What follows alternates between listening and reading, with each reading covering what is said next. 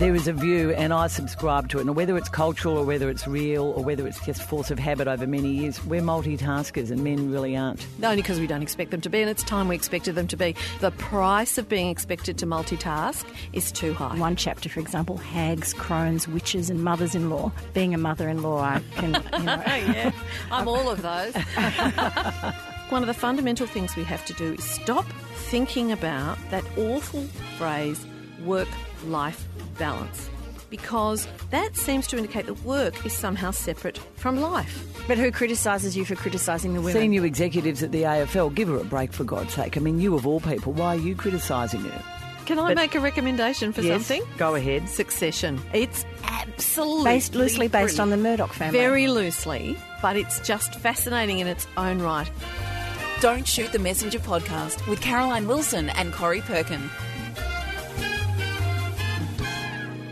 Hello everyone and welcome to episode 73 of Don't Shoot the Messenger. I'm Corey Perkin and I'm here again with my friend and fellow Poddy, the award-winning journalist and 2019 Oscar movie specialist, it seems, because she's just spending all her time at the movies, Caroline Wilson. I've finally seen a shocker. By law of averages, I had to see a bad one and I'll tell you about it later. Oh, hello, good. Corey. Hello. And with us today, Caro, this is going to be very confusing for me.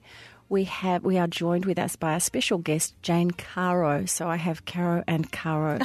Jane Caro, writer, advertising industry guru, social commentator and winner of the Women in Leadership Prize at the 2018 Walkley Awards. Welcome, Jane. Oh, thank you so much for having me. It's lovely to see you, and we're very excited to be talking today about your new book, Accidental Feminists, which talks to people like Caro and I, because we are the cohort that you talk about in this group. I was a bit distressed at the end of the book to read that we're going to be impoverished and poor when we're 80. But a bit more on that later. Yes. No, well, Jane's revved me up to not be impoverished and poor exactly. when I'm 80. I've got lots of plans after reading this book.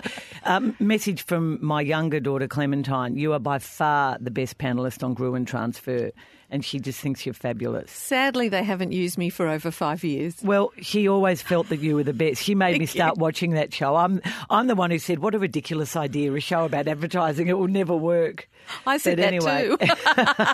It was brilliant. And I wish you were back there on that panel. So do I. Maybe you could have your own. Me. Have your own show, Jane. Oh, that'd be nice. And Clementine's 22, so obviously she was very much a teenager when you became her favourite panellist. She's very sophisticated, the old Clem. Now, Caro, housekeeping and apologies. I gather you have a few apologies up your sleeve. Look, just a couple. The zucchini picture we posted on show notes last week from Otto Lingy, and rest assured, everyone, this week I've managed to find a recipe not out of Otto Lingy's Simple, but it is very simple. It was the wrong picture.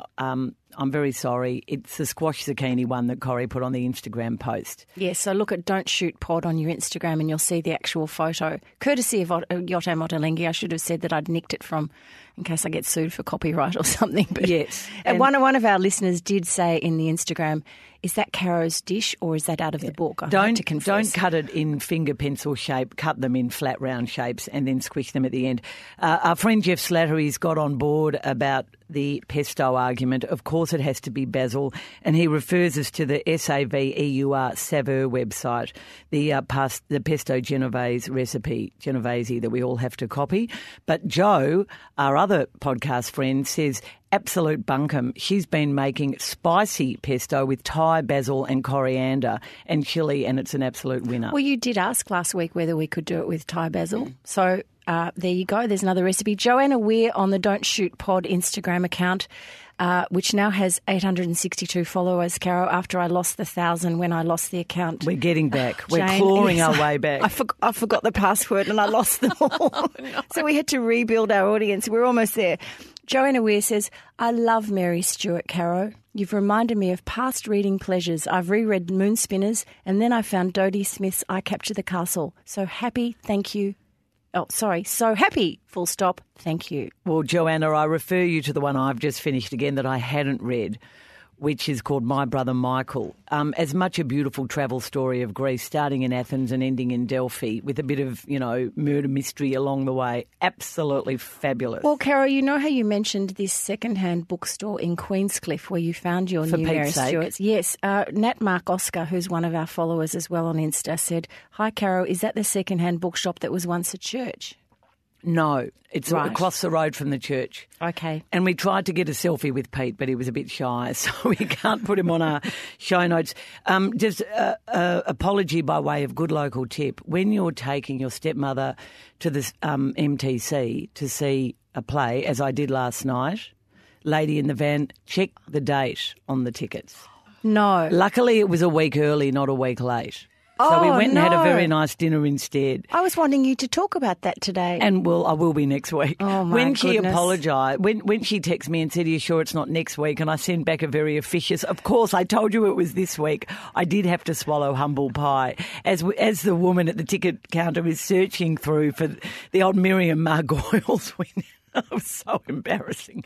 Anyway, we had a lovely night. Any other apologies?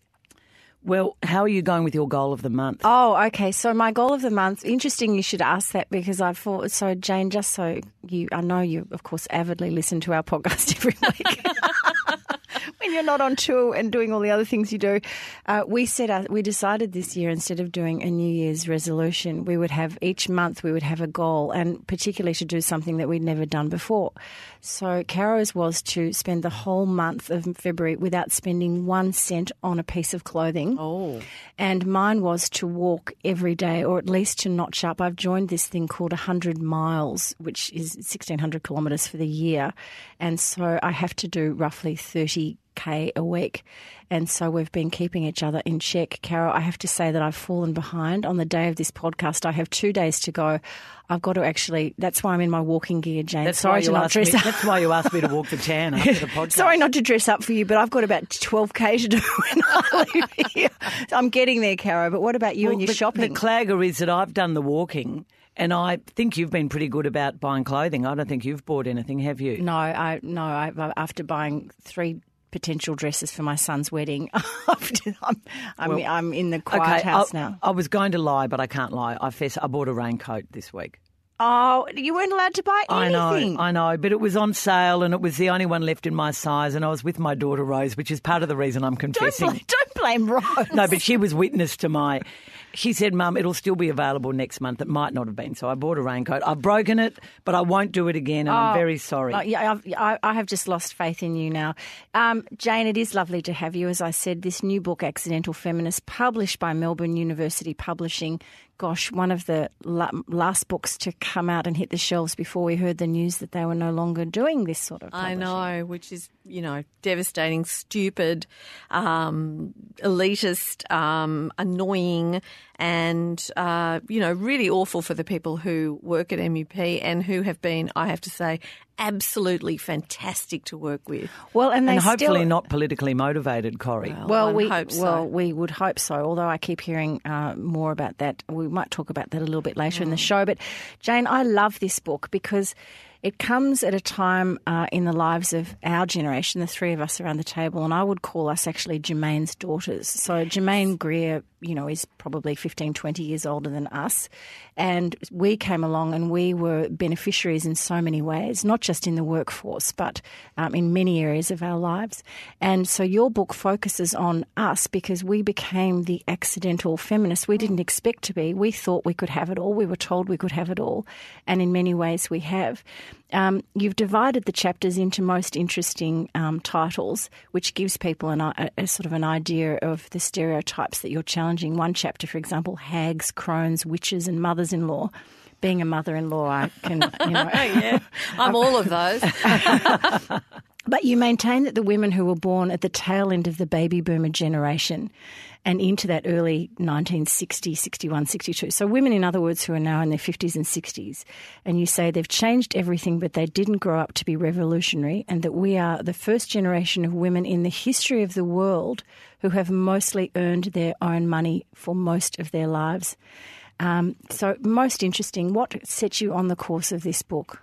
Well, the first thing was thinking about that obviously working class women, women who, for all sorts of reasons were doing it tough, have worked for wages throughout history. But we were the first whole cohort of women where you weren't pitied if you had to go to work. It was actually seen as an aspiration that you would go out there and get yourself a job and, contribute to the public sphere as well as the private one. That was the huge revolutionary change. And it has changed the world, basically. So I was kind of thinking about that and thinking, isn't this terrific? Aren't we clever? And then I heard that shocking statistic, which probably both of you have heard as well, that women over 55 are the fastest growing group amongst the homeless. And it really, I thought to myself, how do those two things possibly fit together? That you've got this, huge change where we're earning wages, pay packets with our names on them, for goodness sake, for most of our lives, and yet poverty in old age is such a high risk for my generation of women. And I wrote an article about it for ABC Online called Women Over 50, A Tale of Two Fates. And I got a phone call after it appeared, and it was from Louise Adler from MUP, and she said, I've read your article, it's a book, I want you to write it, and here I am, having written the book. And it's been terrific because obviously if you write a book, you have to go on the journey of answering your own question. How could this have happened? And do you, in your own mind, offer some solutions? I mean, I know you do, but what do you tell us about the solutions? Well, I think there are lots of solutions, but I think in a way you have to know why it happened before you can understand the logic of the solutions. Yep. So, I mean, in the end, I think we have to it's clear to see that it is this ingrained belief that certainly my generation were brought up with, and I think currently girls are still brought up with this idea that it's women's caring responsibilities that are their first duty, that their first duty is really to be selfless, to put other people first, all that kind of thing. And, we did that. We went into the workforce, but then we took time out to have children. Well, what happens when you take time out to have children and look after them? You're not getting paid. You're not getting super. You're not amassing savings for later on. Then you go back into the workforce, but you go back part-time. You go back low paid. You go back often in relatively insecure occupations. Our generation traded, and we didn't know we were doing this, but I think this is what we did. We traded flexibility for security in our old age because flexibility suited us when we were taking on the lion's share of the parenting as well as carrying a paid work responsibility. And then we, continued to work part-time. Sometimes our marriages collapsed, and often women were the ones who did the leaving in relationships because for the first time earning your own money, even if it's not a lot of money, gives you agency. You can decide if you're in a lousy relationship, I want to get out of this relationship. But because your first duty is to care and to be selfless, a lot of women did things like saying, well, I won't push on the finances because I'm taking the children and, he doesn't want me to leave and I feel guilty. So, they sort of did themselves down a bit. Often they got the house and the kids and that was about it. And then just when we got to the point in our late 40s, early 50s where the kids are more grown, they don't need us to be home after school, etc., etc. We've got energy, we've got experience, we've got education. We've outperformed men and boys in education for over 100 years. We've got everything to offer. We're deemed too old because the average age of retirement, in inverted commas, I don't think a lot of it's voluntary, in Australia for women is 52. So what happens then? There's research in the book that shows that women over 50, older women, are the least likely to get a call back if they go for a job. So it's extremely hard to get employed once you're that age. And if you're from low-skilled, a kind of peripatetic record of employment because of caring responsibilities, you're stuffed. And that's basically what's happened. So there are a lot of solutions. Some of them we could do now. Every new development should have affordable housing in it. We need to help those men and women who find themselves facing homelessness in old age now. That's urgent. We can't leave them living out of their cars or, on the street corners. And there's lots of suggestions in the book as to how we could do that, many of them from Susan Ryan, who was the just past age discrimination commissioner. But I think one of the fundamental things we have to do is stop thinking about that awful phrase, work-life balance, because that seems to indicate that work is somehow separate from life, as if they're two different things. And of course they're not. work is just one part of life, and work isn't just paid work. There's all sorts of work that adults need to do: childcare, domestic work, and paid work. And you know what? We should share them equally with everyone who's an adult, not say women do 3 jobs and men do 1. No. And then you add into Share that, for people of our age, in many cases, looking after ageing parents. Correct. That's the other thing that And happens. the men often, I mean, there are, as you say in your book, there are wonderful examples of wonderful men. So I don't mean But to the generalise. stats are low. Yeah, and it tends to be the women who take on board all of that stuff, whether it's just doing the shopping for your mum who's living at home, or whether it's actually looking after parents who have dementia who are in a home and you have to go there every day or every week. And it can be parents-in-law as well. It's not just your own parents. Often it's women who take the responsibility for their husband's parents. So, yes, we get squeezed at either end, and that means, again, coming out of the workforce or reducing hours, therefore reducing the amount of income you're making. And unfortunately, because of the way we set up the superannuation system, that has a direct impact on the amount of money you've got for your own old age. But there has been a shift there legally. Sorry, legally hasn't there? Because, well, I know a lot of women who are, when they're doing their divorce settlements, are taking future superannuation from their husband. Oh, yes. Which has been a good thing for women. Very good thing. Came in, though, in 2002 and for de facto 2009. So there'd be still an awful lot of women of our age group who may have divorced and separated before then who didn't get that any access to their husband's There's super. also the message cultural shift. I mean, I've always worked. I love my job. I'm doing a little bit less now, but I'm still very, very busy. And yet there is a view, and I subscribe to it. And whether it's cultural or whether it's real or whether it's just force of habit over many years, we're multitaskers and men really aren't. Only because we don't expect them to be, and it's time we expected them to be, because unfortunately that multitasking thing for women is one of the reasons why we end up with, on average, retiring with half the super of men and fully 1/3 of us with no super at all. The price of being expected to multitask is too high. Jane, in the book you mentioned something that really resonated with me. There are lots of points in your book where I became quite angry on my own behalf, looking back on my life. It made me angry researching it. So this is an anecdote that both of you will completely be on board with. So I don't know, maybe 20 years ago, when my kids were small and I'd just become a single mother, and I was an executive at the age, and the juggle, as you can imagine, was immense. And to be working on the news desk and to get home at a reasonable time and all of that sort of brouhaha.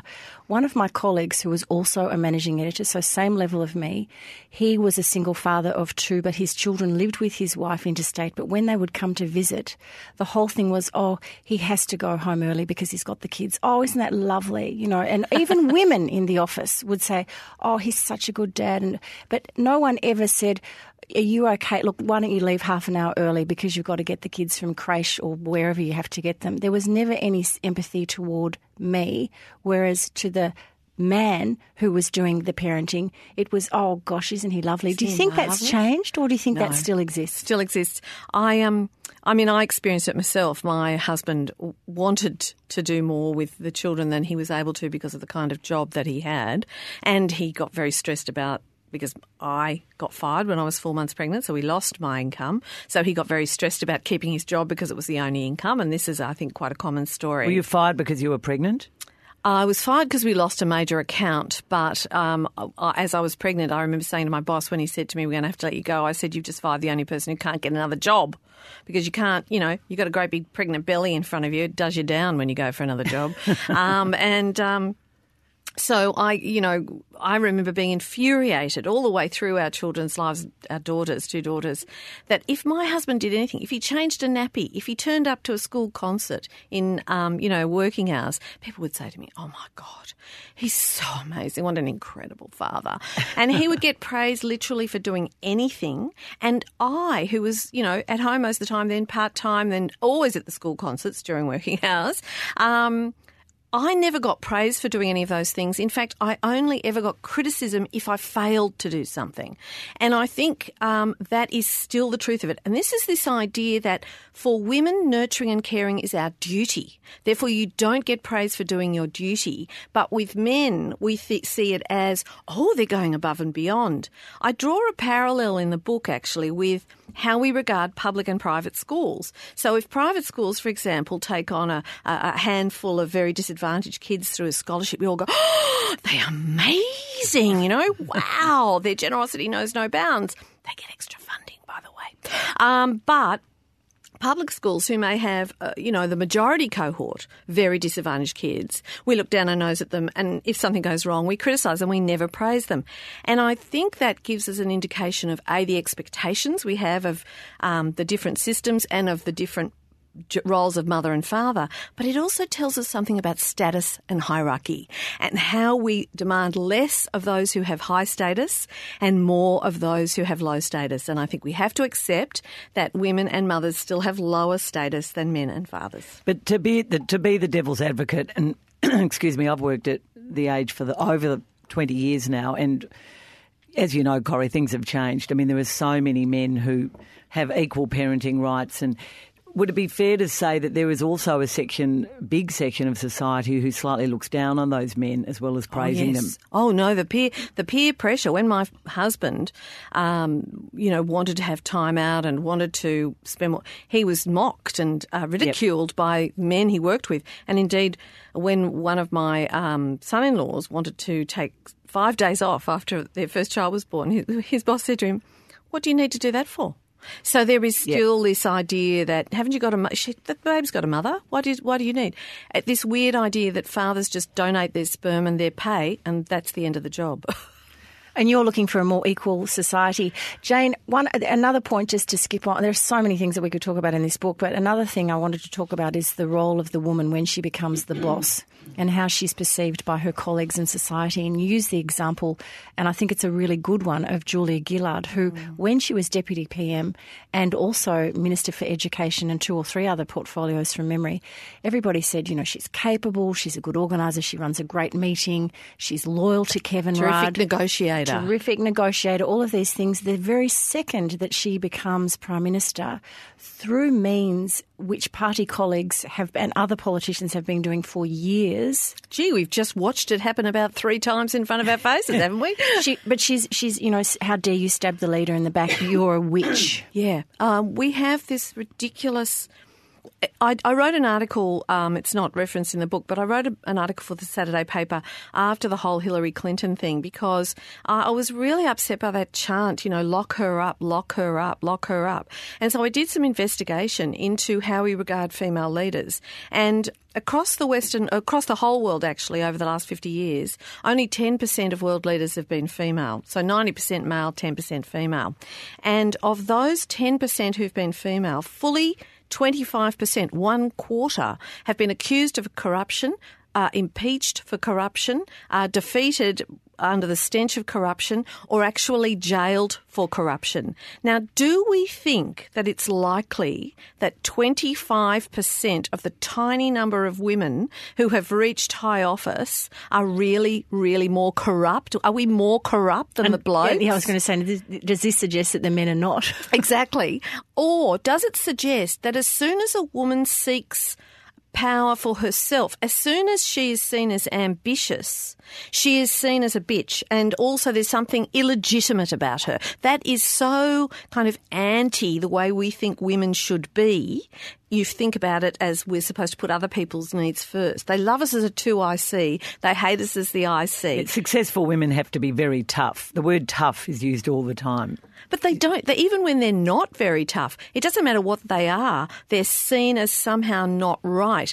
When Hillary Clinton was standing, I remember if anyone dared to put out a positive message about her, particularly on Twitter, they would always start it with these words, "I know she's not perfect, but..." And I remember thinking there's never been a perfect candidate for the American presidency, and there never will be. And if we expect the women who are standing for that office to be perfect, then no woman will ever be the president, because that is an unrealistic standard. So how do we cope as women commentators because I personally was disappointed in many aspects of Julia's prime ministership. But she's a human being. I know that.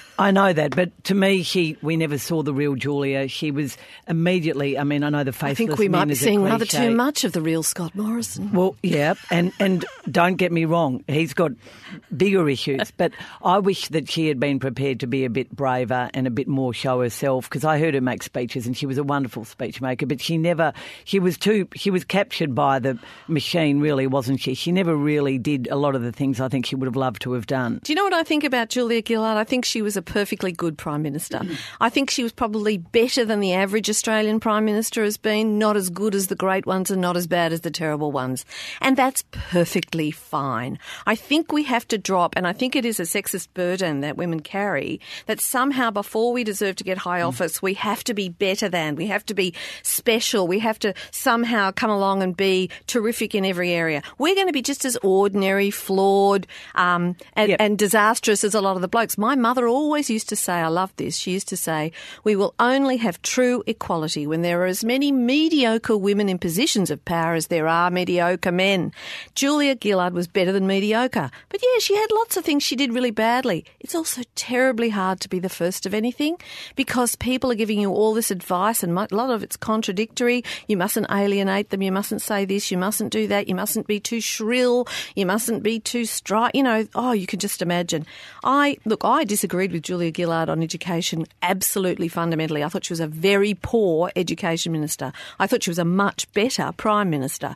But she was very unfairly judged. It didn't matter what she did. She was criticised for it. I think in my sphere that I work in, which is AFL, they've repeatedly made some really bad female appointments. They've also made some very good ones. But there have been a couple in recent years which have been poor, and it's difficult to criticise them. You do get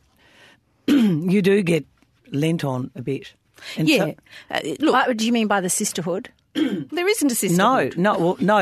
No, more by the men who say... But who criticises you for criticising the women? Senior executives at the AFL, give her a break, for God's sake. I mean, you of all people, why are you criticising her? Which is unfair, because it should be a level playing field and everybody should be judged on their performance. Yes, yeah. The woman Tricia Squires, who's been put in at the head of the Tasmanian AFL, I mean, I think there's been some really disappointing aspects of her appointment. Ditto Dorothy Hisgrove, an executive who is now gone. And I think that is a problem as well. So we should be allowed to say that. Well, that's true, but Jane makes a good point. I think when you make women appointments in these men's worlds and positions of power, men always say, you have to get this one right, because if she fails, it's going to be a disaster. We tried a woman once. They were awful. We're never doing it again. Oh, my God, how many bad men have run all sorts of things, including countries and world wars? But nobody ever says, well, we've tried men. They were useless. We're not having them again. It's very interesting to see what's happening with the Democrat nominations in the US for a president, all the women putting up their hands, and quite different women from Kamala Harris through to Elizabeth Warren. And they are really the Democrat branch, like grassroots. I don't know about the hierarchy, but the grassroots are certainly really trying not to focus on. They're trying so hard not to focus on this gender issue, which is something they tried to do a bit with Hillary. Like, first woman president, come on, everybody, get on board with this. It's impossible to ignore it. Unfortunately, it's the same as Obama was the first black president. The fact is, there's been 45 men in suits. One of them was a bit different because he was black. That was great. But whatever woman is the first, she will be the first. And we can't pretend that isn't so. And we can't pretend that there isn't a difference with that. Because it's not that women have to be better than men or nicer or more deserving or any of that sort of thing. It's simply that we live different lives from men. We have different life experiences, and we need women at all of the decision-making tables, because one of the reasons that so many older women are ending up, facing living out of their car is because there was no women at the table when the superannuation system was designed. There were no women all the way through saying, hang on, guys, that isn't going to work for us, and here are the reasons why. And no women are on a lot of boards who are saying, that particular candidate who was the 55-year-old woman for this CEO's job, I really believe in. I think we should need to listen to her message. I think she could take on this job. And also, we know that if you've only got the one woman on the board or the one woman in the situation, it's really impossible for them to make a difference. You have to have a number. You have to have 3 or... You need 3. You need 3. What do they say? 1 is token, 2 is a conspiracy. Yeah. 3 is when you start proper to normalise representation. it. Yeah. But even when you only have 1, I mean, my favourite example of the difference that having a woman at the in the room where the decisions are made with power makes is Queen Victoria. Because when chloroform and ether were invented, doctors said, "Oh, this is a boon for birthing women because we can save lives if they don't get exhausted with the pain and all of this stuff and the adrenaline kicking in, stopping labour." And the church said, "Oh, no. It is ordained by God that women must suffer in the pangs of childbirth to pay back the sin of Eve, tempting Adam with the apple." I mean, for goodness sake, people, that we can believe this shit is really revealing. And thankfully we've moved on now, yeah, Jane. But some people haven't, some people haven't. Fortunately, the head of the Church of England at that time was a birthing mother of 9. Eventually, she was about to have a 7th child, Queen Victoria, and she basically said, sod off, grabbed the ether and the chloroform and made it acceptable for pain relief in childbirth. Now, that is why we need women at all decision-making tables, because they know what women's lives are like. When I see these pictures, I mean, okay, all those people who decided Hillary Clinton and Donald Trump, there was no bloody difference. Gee, I bet they're eating their words now. When they look at those phalanxes of blokes making decisions about women's reproductive rights, about the climate, about education, about healthcare, I mean, no woman in the room at all. This is a disaster for American women. Texas already has the highest maternal mortality rate in the Western world. What a terrible thing to have happened. We are now facing a situation where the women who are in housing stress in their old age were made promises. They were told, you go and look after the kids and do that kind of stuff, and you can work a bit if you want to, but, we'll take care of the big decisions, and don't you worry, we'll look after you. Well, every woman living out of her car in her old age is an absolute finger pointed at those men saying, you didn't look after our interests. You failed us badly, and we need to be there making sure that never happens again. That message, Jane, is the most sort of compelling take-home from your book, and it strikes fear in our hearts as we read it. But you do end on a relatively cautiously optimistic note, I would suggest, and you say, I don't believe half of the human race will ever be as easy to intimidate and control as they once were. And that gives all of us a shot in the arm of, optimism, I guess. Well, I think one of the things that gives me enormous hope is, in fact, the Me Too movement.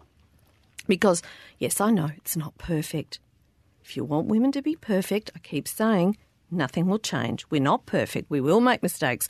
Some people will take things too far or not go far enough and all that sort of stuff. That's what happens. But basically, the Me Too movement is wonderful because what it has done, and it's social media that has allowed this to happen, it has allowed women to break the silence about the things that have happened to them in their lives. And what that does, and what is so powerful about that, is when you shatter the silence, you make the world a little safer for the vulnerable and a little less safe for those who would exploit their power. If you keep the silence going, it does the opposite. It makes the world safer for predators and less safe for the vulnerable. This is a gift for everyone. I look at my 2 grandchildren. I've got a grandson and a granddaughter. And whilst I would hate any kind of sexual humiliation, harassment or assault to happen to my granddaughter, of course, I look at my grandson and I think, but equally I would hate to think that he grew up to believe that it was okay for him to behave like that. And so by making the world and drawing that very strong boundary about what women will and will not accept, what is reasonable, and also what young men, because Kevin Spacey, of course, was caught up in this as well, will accept, that is an entirely good thing. And it is really calling the powerful to account and holding them to account. And I think that's why we're getting this big pushback against women's rights, LGBTQI rights, people of colour, all that kind of thing. The people who just assumed that they were going to be the boss of everything are realising they can't make that assumption anymore, and they're very angry about that. But I don't think they're going to win. It'll be a nasty fight, but I don't think they're going to win. As we always say, Corrie, for all the mistakes the Me Too movement has made, and we analyse them as well, is 1/1,000,000th of the mistakes that were made before. So exactly, it has to be a good thing. Jane, Love your book. We love it. Accidental Feminists. Thank you for writing a book for Caro and me. It's my pleasure. It's absolutely our work life and our social life and our lives as baby boomers, or in my case, Caro's a baby boomer and I'm not quite, according to Bernard Salt. What, you have to be born in 1960? Correct, and not 1961. Yes, but I'm not actually a Gen X either, so I'm kind of in the middle. I'm in a no man's land. But anyway, the book still applies to me. I always thought it was the 50s. I thought it was the 50s ending in 1960. Accidental Feminists by Jane Caro, $32.99, published by our much-loved Melbourne University Publishing. Jane, we want to whiz on to something and involve you here too. Bill Shorten's support of the Medivac bill and the weekend Ipsos poll, which didn't come out all that well for Labor, although we do ask a few questions about the Ipsos poll itself. However, interesting. That's my segue into asking you whether your own political aspirations, at some stage there was a suggestion you were going to take on Tony Abbott in Warringah. Any truth in the rumour? I certainly considered it, but I was considering it out of a sense of duty rather than a sense of I really want to do this. Do you live in the electorate? No, but I went to school. I grew up in the electorate, went to school there and lived just across the border. But to be honest with you, I didn't have fire in the belly for politics. I really like my life outside politics. So when there were other people who put their hand up, I was very happy to say I'm happy to support them and, do what I can if I've got anything to contribute to help them defeat Tony Abbott because they really want to do it. So no, I didn't want to do that. I do think we need to be cautious about the Ipsos poll, and I think that all that has happened is two doctors are going to decide whether an asylum seeker is sick enough to need medical attention under detention conditions. Yeah, exactly. It's not as though they're coming to the hospital, checking in and going for wandering off. No, and exactly, it's not weakening the waters. It is merely showing a modicum of humanity towards desperate people. I find this whole discussion, I find everything about our treatment of refugees and asylum seekers, bizarrely only the ones who come by boat when the vast majority come by plane anyway, to be a real stain on Australia's character. I expect we will have to apologise for this. We will have in 20 years' time, we'll have a parliamentary thing and the then Prime Minister will get up and say, sorry, we treated these people in this appalling way. Well, we keep doing that. I wish we'd stop doing the bloody things that cause us to have to say sorry later in the first place. I think it'll be extraordinary if another election is fought on the basis of asylum seekers and border protection. It's extraordinary that someone in government did a very good job in making people think that the Medivac bill was suddenly telling us that our borders were going to be inundated with asylum seekers. I don't really understand the correlation. It's not. Let's open up all the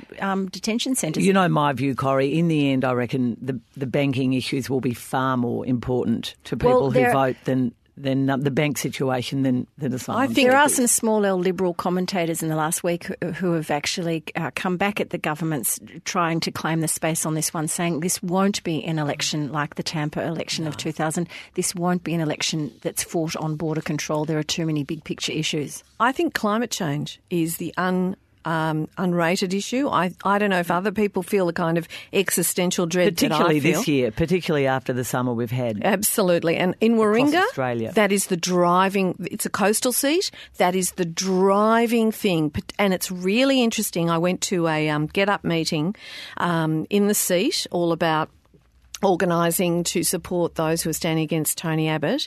And I would say 65 to 70% of the room were older women, and almost all the Get Up volunteers were older women, and they were all talking about climate change, and they were all talking about their fears for their grandchildren and the kind of world they're going to leave them. And I think that, unfortunately, the current LNP government is so far down the road of climate change denial, that they can't come back from there. And they need a few more women in the room, dare I say, Jane. Oh, my God. On topic. A friend of the podcast, my mother Julia, who is a lifelong Liberal voter and who hands out how to vote cards, has worked for the Liberal Party.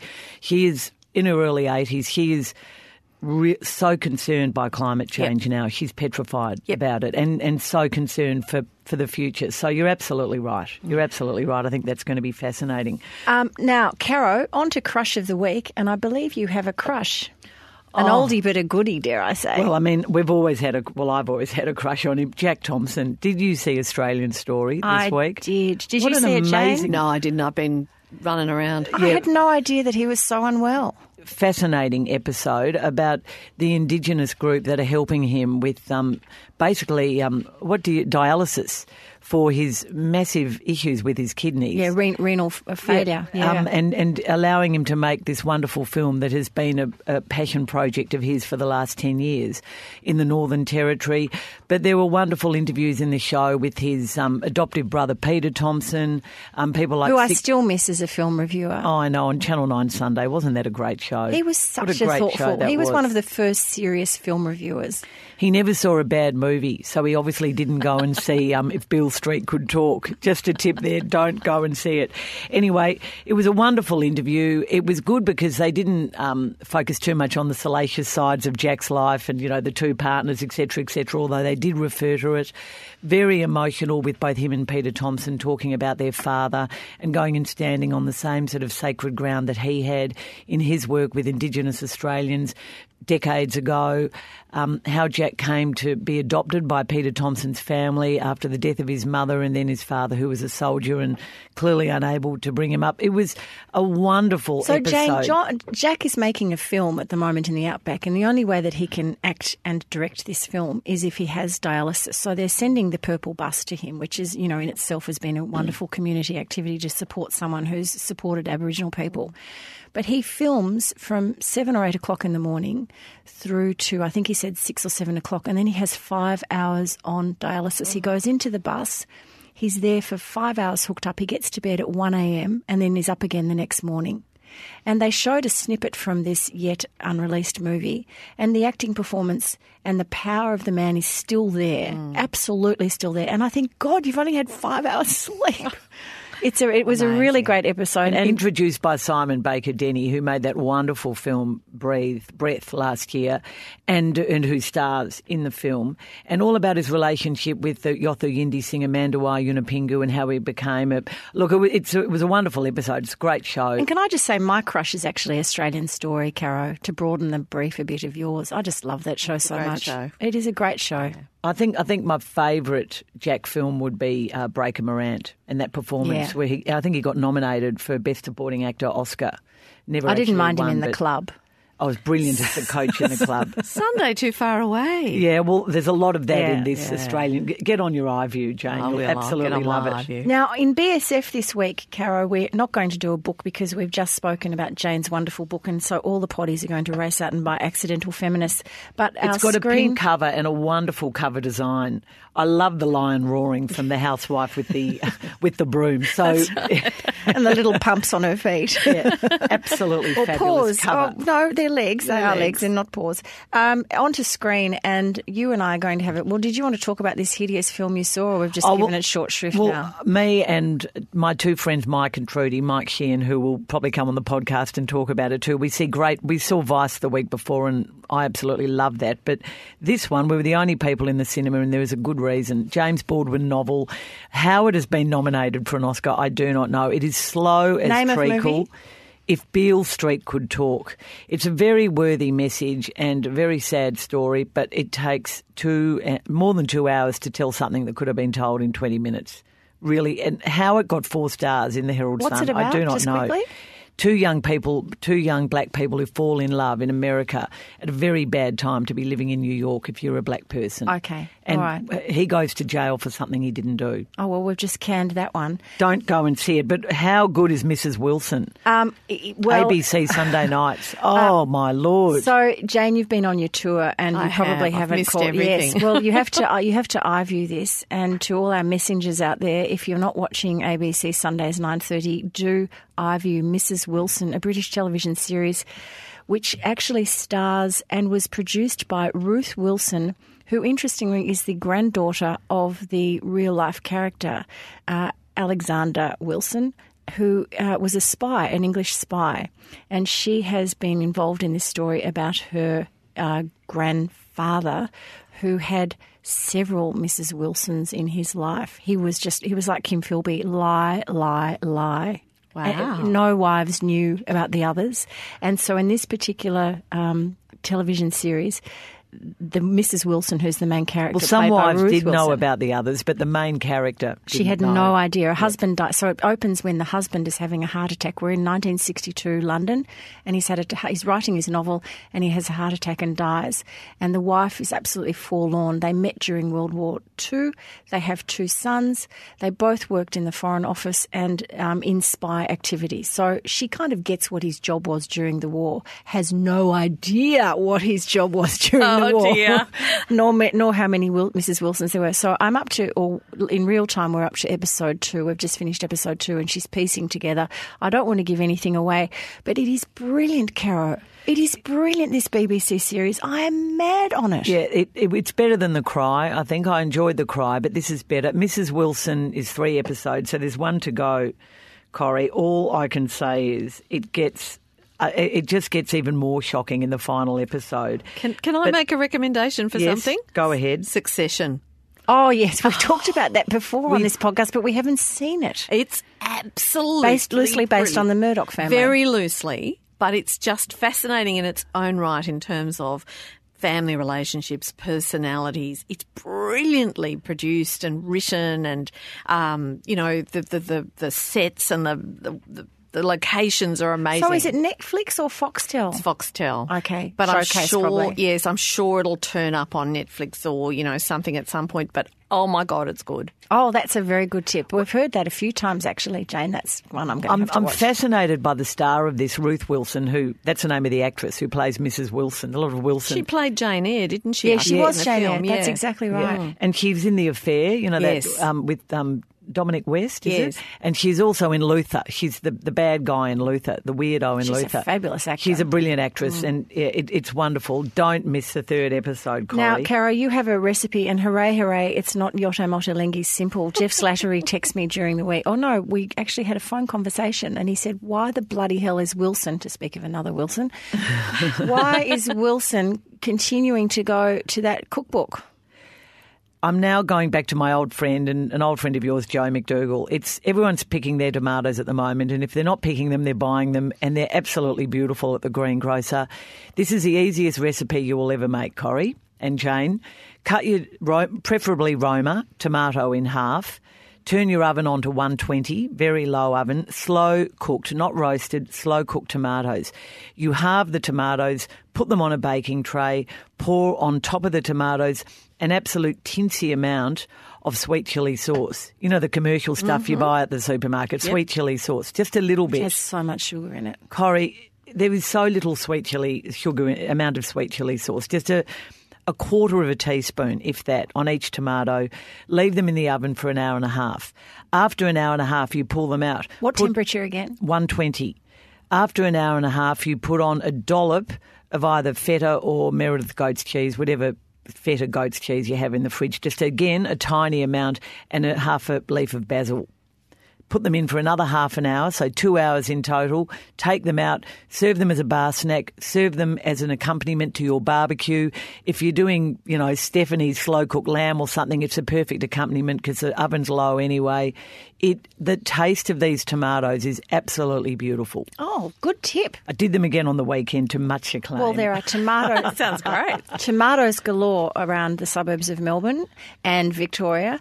Jane, on to what are we grumpy about today? And you're grumpy about something. I am. I'm grumpy about taxis and Ubers and Melbourne traffic. And I'm grumpy about Hang on, can we say the same about Sydney? No, she's on the money. Jane's on the money. They don't cancel Ubers on you in Sydney, and No. they do in Melbourne. I don't know So why what was it your happens. experience this morning? Well, this morning I booked a taxi to come here a good half an hour before I was due here, and the Google told me, and I did it at the time, it'd take 13 minutes, so I thought I'd given myself a good window. Half an hour later, I'm still sitting on the side of the road waiting for 2 taxis that didn't turn up, and then finally 2 Ubers, both of which cancelled. And eventually, one of the taxis I'd actually cancelled because I thought I'd got an Uber, turned up. Thank you, Mr. Cab Driver. And we got here, but I was 45 minutes after I'd originally called for transport. And it's a 13-minute journey. Absolutely absurd. And the Uber's cancelling twice is just, I mean, it's one of the reasons I don't actually use Uber by preference. I use cabs. The other reason is I live in Sydney and cabs can use the transit lane across the bridge, yes. and Ubers can't. But the other reason is Ubers are too quick to cancel the journey if they don't think it suits them. Well, that's stupid. Yep. Look, you're absolutely right. And there's something crazy. We're sitting here in Melbourne in late February and something was crazy about the traffic this week. There's been all sorts of reports on the radio telling people to calm down. Girls, you could do what I do. You could just walk. Well, I could have, but I had heels on and also I've no clue where I'm going. when it says I'm in South Yarra and it says South Bank, it could mean half an hour, 10 minutes. I have no idea. International people, Europeans come and live in this city and say we are the most horrible, grumpy drivers they've ever encountered. I don't know what it is, but we do. Anyway. 6 quick questions. So me to you, Caro, speaking of grumpy, what's your latest Married at First Sight outrage? Well, I just want to mention again, because I'm actually getting to watch Channel 2 on Monday nights at the moment, which will end soon. Media Watch absolutely took them apart about the treatment of some of the people on the show, the way they've been treated behind the scenes, the way they are pressured and almost threatened if they can't cope with the experience and want to leave the show. I think Married at First Sight has a lot to answer for. I think it is part of this social media nastiness that young women footballers are dealing with at the moment, that young people across the board are dealing with at the moment. This is the perfect embodiment of what has become horrible about our society. So I haven't even watched it, but I couldn't agree more. I'm sick of nastiness. I think 2019 should be the year of care. Humanity, as Jane said earlier. Yes. Jane, if you had to name one woman politician that you admired above all others, who would that be? Well, that's an easy one for you, isn't it? Penny Wong in Australia, I think. I really just think Penny Wong is extraordinary. But probably my heart belongs to Hillary Clinton because she was such a trailblazer and she's had such a hard time. And, you know, imagine if she was President of America now. We'd all be hating on her. We'd all be criticising her totally. But the climate wouldn't be being predated. They wouldn't be banging on about building a wall and having a national emergency and They wouldn't be fearful of abortion rights for women. No, and imagine having Angela, Teresa and Hillary. I'd feel in good hands. The world would look like if that had happened. So, Penny Wong in Australia, Hillary Clinton. Caro, what is Operation Castle Dove, and can you tell us about this, please? I love this story. So a few days ago, the Queen cancelled an appointment. I think it was at St Paul's Cathedral. I think that was what it was. And they realised, the powers that be, that there was no plan. There had been no plan really put into writing, officially made, for what happens when the monarch dies. So it's called... just because she didn't turn up to an appointment? They all thought she died. No, but they suddenly made... They thought she might... Exactly. Good story. They thought she might be 92. Yeah, I'm sorry, have they not thought about this before? Even the Queen will die at some stage. Now they have thought about it because it gave them a bit of a scare. No wonder Britain's in the shit. Castle Dove is the code name for the plan that we put into place. There will be just a message put on the doors of Buckingham Palace, a small written message, and there will be 10 days of official mourning. And that will be when you will be able to pay your respects to the monarch, and she'll be what's it called when you lie interstate? Lie in state, not interstate. We're sending her up to Queensland. All right, sorry, wrong word. That's my grumpy next week, the overuse of certain words, and iconic is one of them. But she is iconic, I mean, for whatever reason. And I just think it's fascinating that it took a cancellation of appointment, which clearly she never does, to make both houses go into absolute panic mode and create Castle Dove. Perhaps they didn't have an agreement with the EU about what they do. That's right. After Brexit, all bets are off. A lot of issues there. What's the latest on the Prince Philip saga, Corrie? Speaking of our favourite royal. I know you're riveted by this story. This has been going on for a few weeks, Jane, so we're not complete royal watchers here, but this story is quite fascinating. So last week, Cara, the update is that last week Prince Philip it was announced that he will not be facing any charges over last month's event where his Land Rover collided with another vehicle which was carrying 2 women as well as a 9-month-old baby boy. Prince Philip, of course, is 97 years of age, and the Crown Prosecution Service said this week, "We have decided it would not be in the public interest to prosecute." What? Why? I mean, surely it would be in the public interest to get him off the road. It's pretty obvious why. Anyway, he's handed in his licence. Well, they said that they looked fondly on this, that Prince Philip had given up his driver's licence, and that they're also reviewing the law that says that there is no actual legal age in Britain to stop driving, but they're now saying that drivers over 70 must renew their licences every 3 years. And interestingly, in this story that came out from England, I was amazed to see that all royals except the Queen are able to be prosecuted. So the Queen cannot be prosecuted.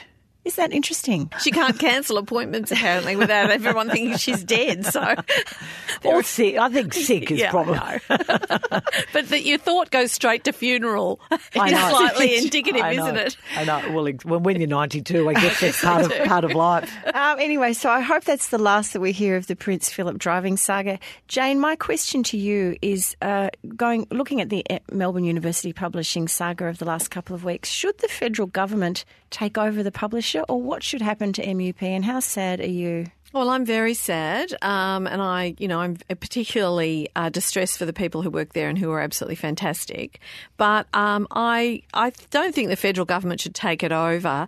But I do hope that Louise Adler pops up somewhere else in publishing, because she's a phenomenon and she has such a good understanding of the times and what's right for the times, because I think the thing about this book is that it has hit at just the right time, and that was Louise that picked that.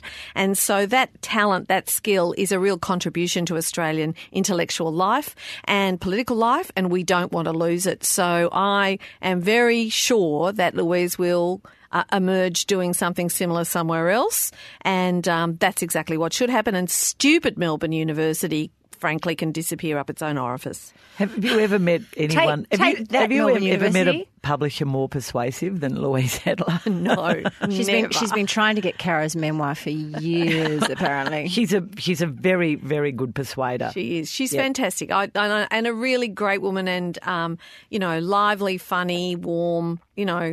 It shouldn't have happened to her. It's been wonderful sitting here talking about the product of her persuasiveness. So thank you for coming in. Corrie, you're going to close with a GLT. I am, Caro. So if you are renovating or building a new house, or if, like me, you have withdrawals between episode series of Kevin McLeod's Grand Designs, join me on Dwell.com. You can sign up for the daily blog posts, and they'll post something each day. Dwell is an interiors magazine, an architecture magazine, but it has really successfully jettisoned into the digital world. And so every day into my inbox come these extraordinary, all incredibly tasteful and incredibly innovative designs of houses and cabins all around the world. So Dwell.com, that would be my good local tip if you love architecture and all of that sort of stuff. Jane and Caro, or Jane Caro and Caro Wilson, it has been so confusing. It has been such a pleasure to have you here today, Jane, and we wish you all the best with Accidental Feminists. It is a game changer of a book, and not just for people of our generation, but young people also should be taking note. And men. Men of all people should be. Let's send Scott Morrison a copy right now. I'm sure he'll pore over it. Potties, if you're looking for a signed copy of this book, we have a limited supply at the bookshop. Jane Caro has very kindly signed some copies, so just come to my bookshop, and there are also links in the show notes to my bookshop. Thank you, Miss Jane, our producer, for all your great work as usual. And to all our potties out there, please tell your family and friends to subscribe to our podcasts. We would love you to rate us. You just have to press the 5 stars if you think we're worth it. We certainly do. And please send any feedback or comments or tips or anything that you have to Don't Shoot the Messenger Facebook page. You can follow us on Instagram. The account is called Don't Shoot Pod, and we tweet, so you can join us at Don't Shoot Pod as well, and you can email us at feedback@don'tshootpod.com.au. Thank you, Jane. Thank you, Caro. And what do we say, Caro? Don't shoot the messenger, ladies.